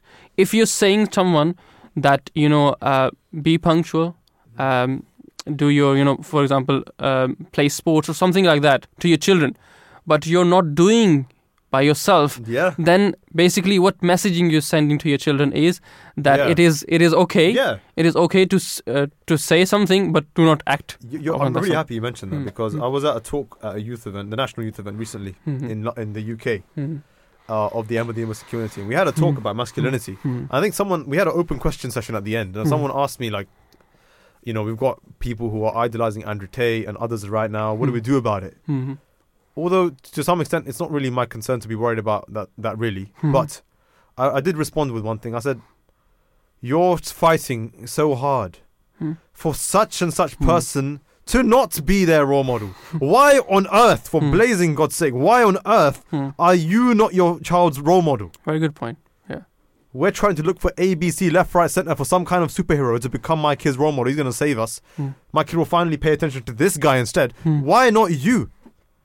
Why are you not fit and healthy if you are able to do it? Why are you not intellectual if you are able to do it? If you are able to do it, and if God's enabled you to do it, and you're not doing it, you've only got yourself to blame. So role models, first and foremost, like the Prophet ﷺ said, it is the parents that turn the child into a certain way. So if you are a parent, forget role models for a minute. You have to be that person, mother or father. But we are, of course, talking about masculinity. And like I said, there is a complete depletion of actual men in society today who are fulfilling what we've discussed so far. Because right now, what it's about is completely different. Right now, if you talk to the feminist lobby, a man is someone who comes home and cooks and cleans. Okay? Very good man. Okay. If you talk to the ultra red pill masculinist lobby, a man is who treats women like they're goods, baggage. Yeah. I've got a cigar.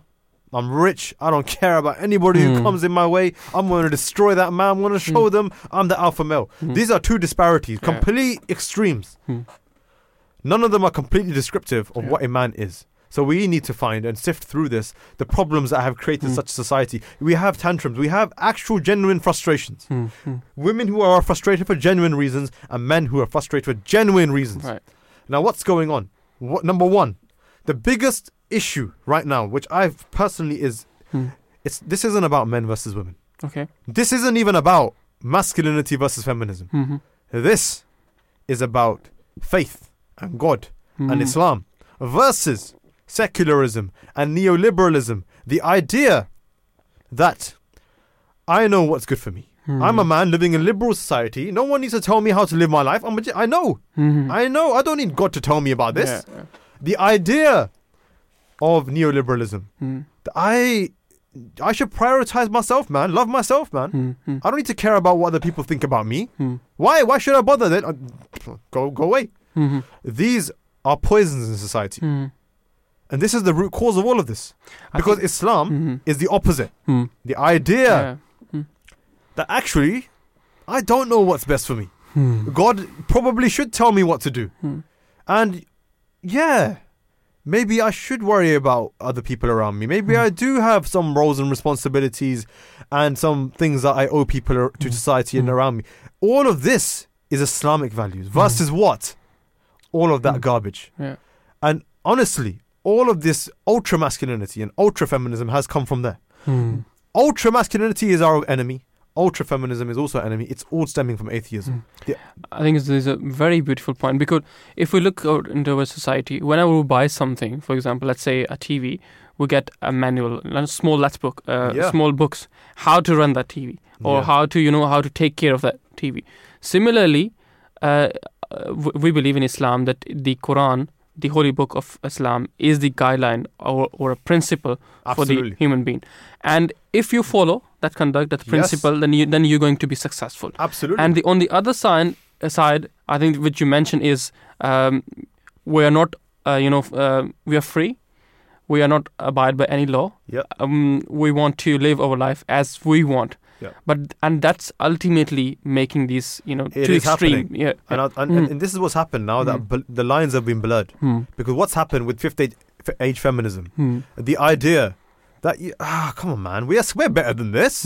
We don't need to have gender roles. Make it gender fluid. A man can do what a woman can do, and a woman can do what a man can do, and it's all right, mate. Chill out. This is the secularist, neoliberalist idea. Everyone can wear every single cape. And perhaps in a lot of scenarios, they may be able to do it. Are they, though, accountable for it? And should they do it? Is a completely different question. Because here we are with Islam, where for a long time I feel like Muslims have been perhaps ashamed to talk about the fact that there are gender roles in Islam. And today, this society has now proven to us that we need it more than ever. Because it's not Muslims who are screaming for this. The red pill society is screaming for it. The blue pill society is screaming for it. They're not even Muslims. What's going on? Yeah. So you have people like Jordan Peterson. Come on, guys. Let's come back to our values. What's going on over here? And the idea is simply this, that because we've got rid of gender roles and we've acquitted people of a specific responsibility, everybody's doing everything, but no one's responsible for anything. So, for example, you're on a ship, on a cruise going to, I don't know, the Caribbean, and the captain says, you know what, I'm going to be the chef today, mate. Come on. And the chef goes, let me be the driver. And they're trying it out, but when the ship crashes, and they all look to the chef, they're like, I was just trying it out, man. That's the guy. That's the guy you're looking for. He's cooking biryani right now downstairs. This is what I mean. Everyone's doing everything, but no one's responsible for anything. So Islam holds people accountable, not only before their peers and their people they're responsible for, but also before God as well. We have the hadith of Sahih al-Bukhari, which states that kullu ra'in mas'ulun an ra'iyatihi, that every single guardian is responsible for the people that they are responsible for. Then the hadith continues, every man is responsible for their household and their sustainment of their household. So therefore he is the breadwinner. And if he doesn't do it, by God, he's accountable. Definitely. And then the woman is responsible for the house of the husband and the children's upbringing. And well, God, if she doesn't do it, she's accountable. This is clear cut in the hadith. And what do we have in the Quran? Of course, we know what we have in the Quran. Of course, the man is a qawam. He is financially responsible. He's responsible if anything goes wrong, anything goes south, the ship sinks, he's going to be asked about it. And the woman, who is a lady of the house, the queen of the house, is responsible. First of all, the Quran says that stay at home and take care of the children. And it literally says this, Ya Nisa an-Nabi wahjur, stay there. And of course, it's emphasizing on the fact that the first responsibility is taking care of the children. This is not an easy, a frowned upon responsibility. This is a very important responsibility. And it's the fact, this is where secularism comes in, right? That I want to do what's better for me. Let me just have fun. I want to go outside. And the man's like, let me chill out. You're not supposed to do just what's better for you. You're doing, in a Muslim household, in a Muslim society, you do what's better for your people and for your nation and your society around you. And Allah has decreed that the way that will work is that the man will work and the woman will be taking care of the progeny. This is what it is. I think the very good point you mentioned, because when I see society, anyone is not taking up that this is my responsibility. Everyone is basically running that this is my responsibility, this is not my responsibility. And you see that marriages are not happening. People are, Islam say that you should get married and you should have responsibility. A woman should have their responsibility. But if you look in the West, people are not marrying, they're just living together. And I think they're escaping from responsibilities. And that's not manhood, or that's not masculinity, basically. The more you're responsible, the more you become disciplined. I don't blame the Western society because men are not being men anymore, and they're not actually pertaining to the roles, and they blur the lines.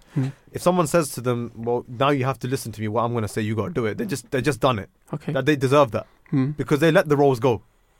So first become that man, and if you're upholding your responsibilities, then we can be in a position to discuss. Is it working or is it not? But no one's doing it anymore.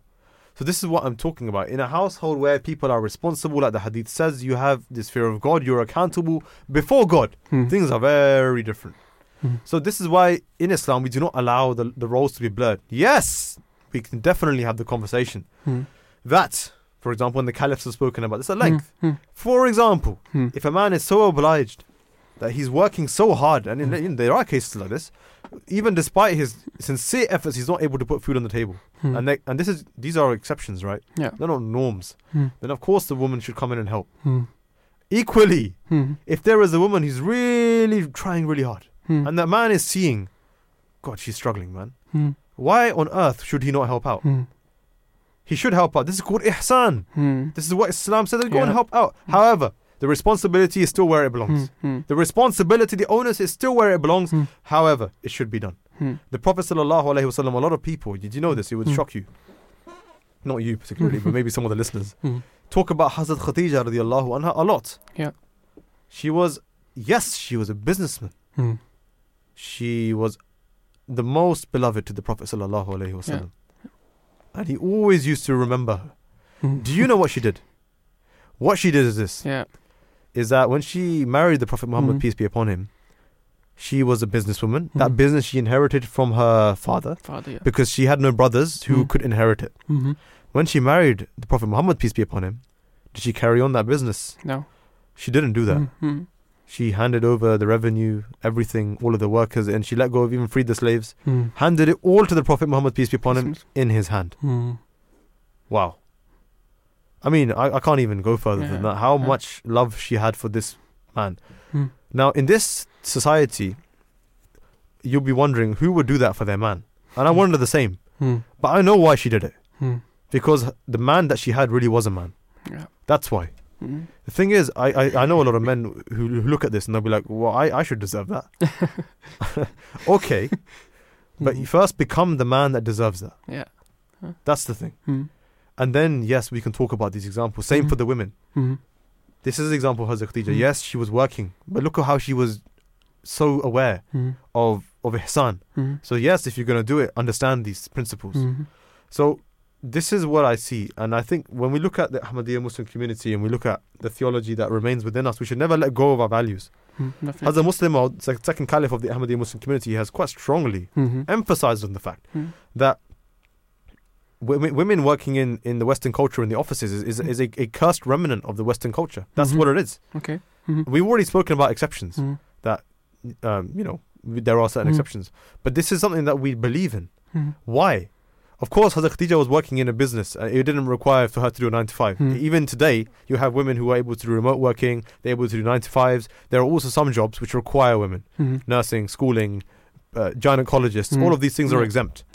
but 9 to 5 corporate jobs, especially where the caliphs have actually emphasized, if it's a job where you're just doing it to buy yourselves a bit of extra luxury, that is not the right purpose for why someone should be doing their job. True. Equally, if there is a man who doesn't want to do work and he just wants to stay home so he can chill out, have some fun, have some relaxed time, and he's still got the bills to pay, he's still got the rent to pay, his car payments are falling behind, his mortgage is rubbish, his family's not having a good time, get out, man.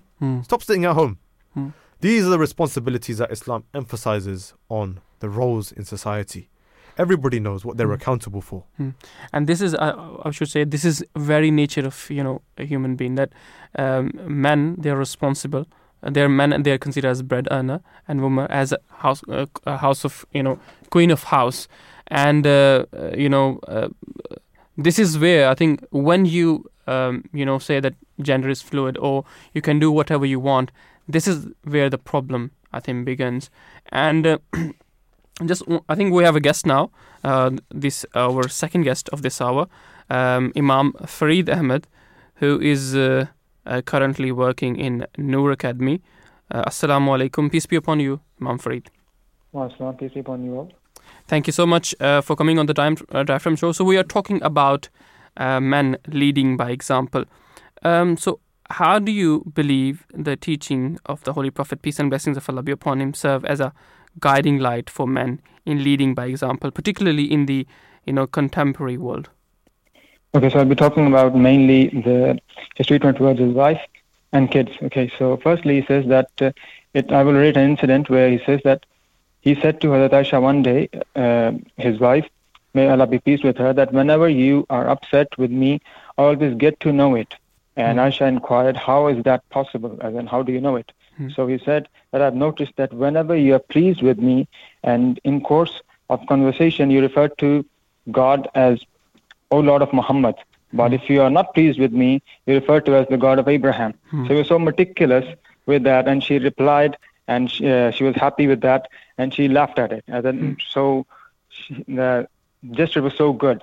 And the other, you could say, incident was with Khadija radhiyallahu anha, where, or may Allah be pleased with her, another wife, that she was his first wife, and she had sacrificed a lot for him. Now, when she passed away, obviously he married other women, but he never forgot her. And whenever he had some food to deliver, he would always deliver it to her friends and neighbors of Khadija radhiyallahu anha, and may Allah be pleased with her, and he never forgot her. So this is how great he was in treatment with his wife. And as far as kids are concerned, Hazrat Hassan and Hazrat Hussain, two of his grandkids, they would climb on his back while he was praying, and he never scolded them, he never yelled at them, he would always treat them kindly and carefully. So this is another, you can say, incident where his treatment towards his kids. And we see that sometimes people are very harsh towards kids when they annoy them. Kids always annoy you guys, but thing is that you need to be kind towards kids, just like Holy Prophet, may Allah be pleased with him, was. Great. It just reminded me one of the incident that the Holy Prophet, peace and blessings of Allah be upon him, he was very kind to his grandchildren and wives.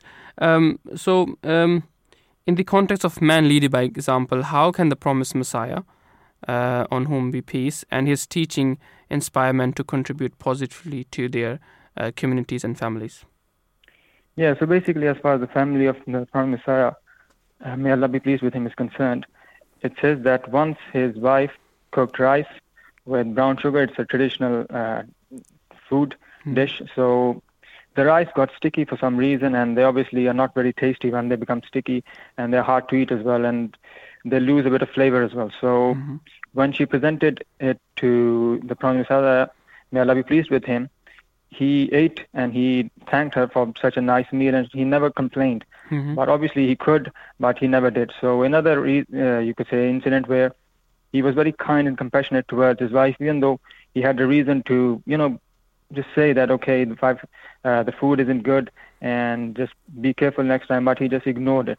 So just to maintain peace and harmony in the house, and just to be a bit, you can say, more compassionate.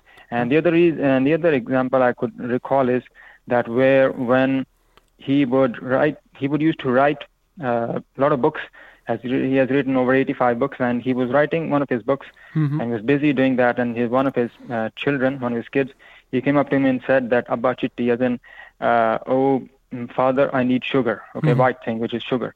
And he would just stand up, he would give him some, and then would start writing again. And his son would come in again, he would demand the same thing, Abba, I need sugar, and he would give it to him again, and again and again. He never said that, oh, don't stop annoying me and don't disturb me. I'm doing something very important. I'm the prophet and I have to, you could say, lead the world and all that. He was just so kind and compassionate. He always had time for his family and kids. So this is another, you can say, example. And the third example I would say was that where he had to scold his wife for some reason, and soon after he was apologetic, and obviously he realized his mistake, and he prayed to Allah Ta'ala as well that forgive me for that. So this is how kind he was towards his family in particular. So the concept of caliphates holds significance in your faith. How do you see the role of the caliphs in shaping the behavior and leadership qualities of men in your community? Yeah, so as far as the caliphs are concerned, I would give example of Hazrat Umar, may Allah be pleased with him. He was a great companion and a great leader for us, and example for, I would say, the rest of the world as well, not just for us. And many of the scholars who are not Muslims have also quoted him. So I will just quote a few incidents from his life. So one of the incidents is that on one night while he was out for a round of inspection, so he would go out for inspection at night just to inquire about the situation of the people, just because he was the leader and he felt it necessary to, you can say, go around and see what the people are doing and how good or bad they are. So situation is. So this is how good leaders are. So he, being a good leader, he went out for inspection and he heard a wailing sound of an infant from the tent, which made him pause for a bit, but the cries continued. Even though when the mother tried to put his son to sleep, he did not, and he continued to cry. Eventually, Hazrat Umar, may Allah be pleased with him, entered the tent and inquired of the mother that why do you just not suckle the child? The child is being crying for, well, he said, quite a while. And the women did not obviously recognize Hazrat Umar. Back in the days, there were no, you can say, pictures and TVs, and you could say where you could just see your leader. So she didn't recognize him, and they thought that he is an ordinary person. And she answered that, are you unaware that Hazrat Umar has decreed that no food will be granted in case of suckling infants? We are poor and hardly afford enough to meet the ends. So I have deterred my child early so that we should get the child share of, you can say, food from the treasury, public treasury. And she obviously, and the child continued to cry. Over that, and upon that, Hazrat Umar, may Allah be pleased with him, he said that, O Umar, do you have any idea what have you done? You weakened the coming generations of Arabs by causing the infants to be prematurely weakened. So this is how concerned he was. And the responsibility of this lies upon you, as in he was saying it to himself, as he said to himself. And then he came back to the public treasury, grabbed a sack of flour and put it on his back himself, and then carried it along. Now someone came and asked him that, oh Umar, may Allah be pleased with him, you're the leader of, you're our leader, spiritual leader, so let me help you out. And he said that, no, it's my mistake, so I should be carrying out my responsibility myself. So he went up to her himself, and then he gave her some food. And the other incident I could recall is that of another old lady. So he was returning from Syria to Medina, and when he got separated from the people just to inquire about the people who would live in his, you can say, kingdom. So he passed by an elderly lady, and she was in a tent, and she was also crying about her situation. Now Hazrat Umar, may Allah be pleased with him, said that, so the woman said to Hazrat Umar, when he inquired, that may Allah not bless any goodness upon him from me. So basically, she did not recognize him as well. So Hazrat Umar replied, woe upon you, why? As in, why would you say such and such?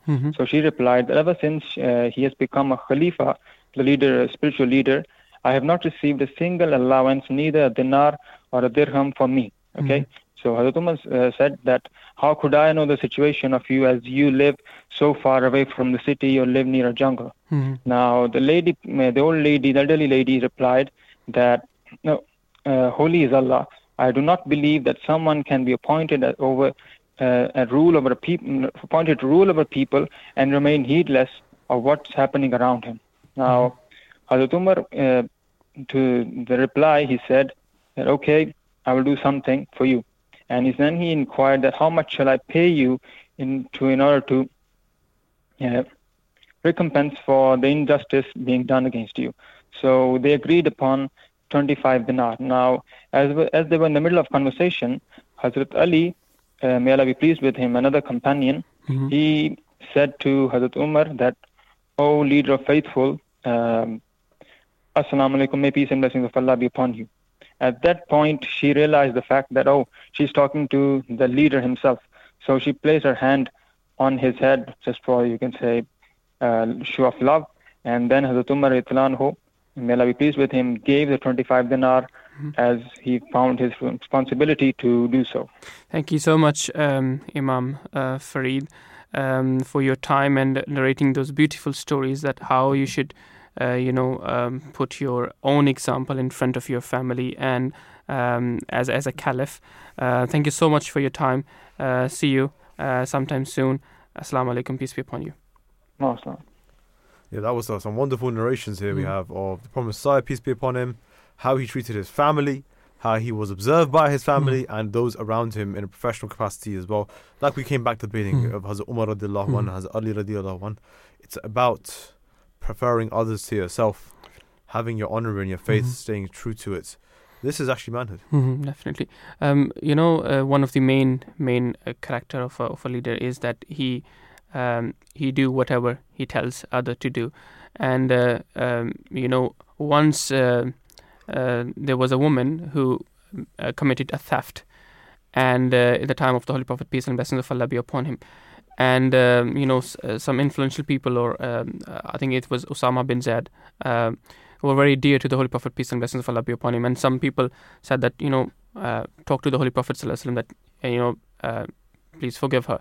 So the Holy Prophet sallallahu alaihi wasallam, said that, you asked me to, not to punish, and people who were before you, they were destroyed because they used to punish the weak people, and they used to leave those who were in strong position. And he said that if my own daughter Fatima, if he committed that same kind of theft or act, I would have cut her hand. So he basically lead by example, and he implemented the commandments of Allah Ta'ala.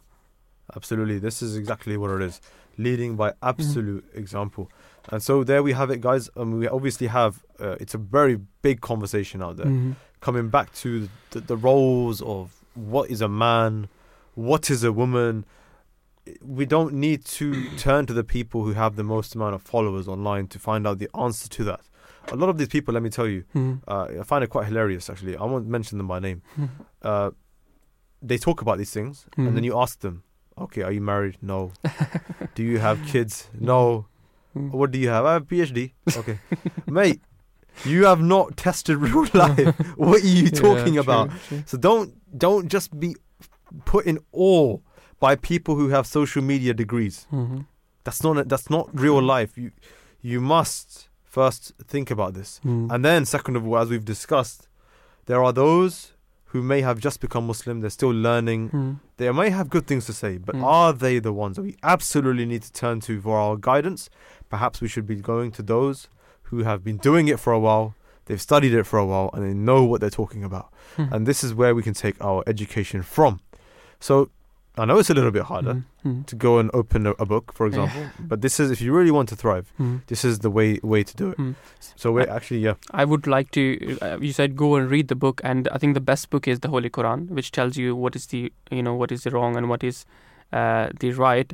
And there in the Holy Quran, it's a very beautiful verse that لَقَدْ كَانَ لَكُمْ فِي رَسُولِ اللَّهِ أُسْوَةٌ حَسَنَةٌ, and that verily you have in the Holy Prophet ﷺ, and peace and blessing of Allah be upon him, an excellent example to follow.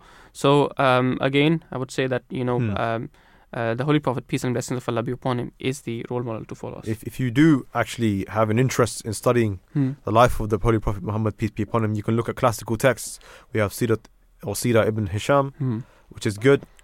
Ibn Taymiyyah has done quite a lot of works on this as well.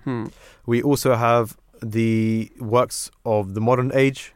For example, we have the life of Muhammad sallallahu alaihi wasallam by Mirza Bashir Ahmad, and also subsequently the series Seal of Prophets, which is a voluminous book as well. And these are all very, very good sources to try and understand how exactly did the Holy Prophet Muhammad, peace be upon him, actually lead his life. And you can find these books on alislam.org, and you can download them and read you them. can also actually just go onto internetarchive.org and find a lot of these books. They're quite expensive to buy, but if you find them online, they can actually get them for free to read as PDFs. And so there you go. We've actually explored two very important topics today, and I've learned a lot. I hope you've enjoyed it, and for the viewers at home, I hope the same for you as well. We're going to, of course, be back every single weekday from 4 till 6 for the Drive Time show, discussing various topics. Of course, you can always call us in on 0208 687 7878. Note that down for next time, or use our social platforms. Get in touch with us about today's show. How did you feel about it? Anything that you have to contribute as well. From us here and the producers, Assalamu alaikum wa rahmatullah, and peace be upon you all. We'll be back, inshallah, tomorrow.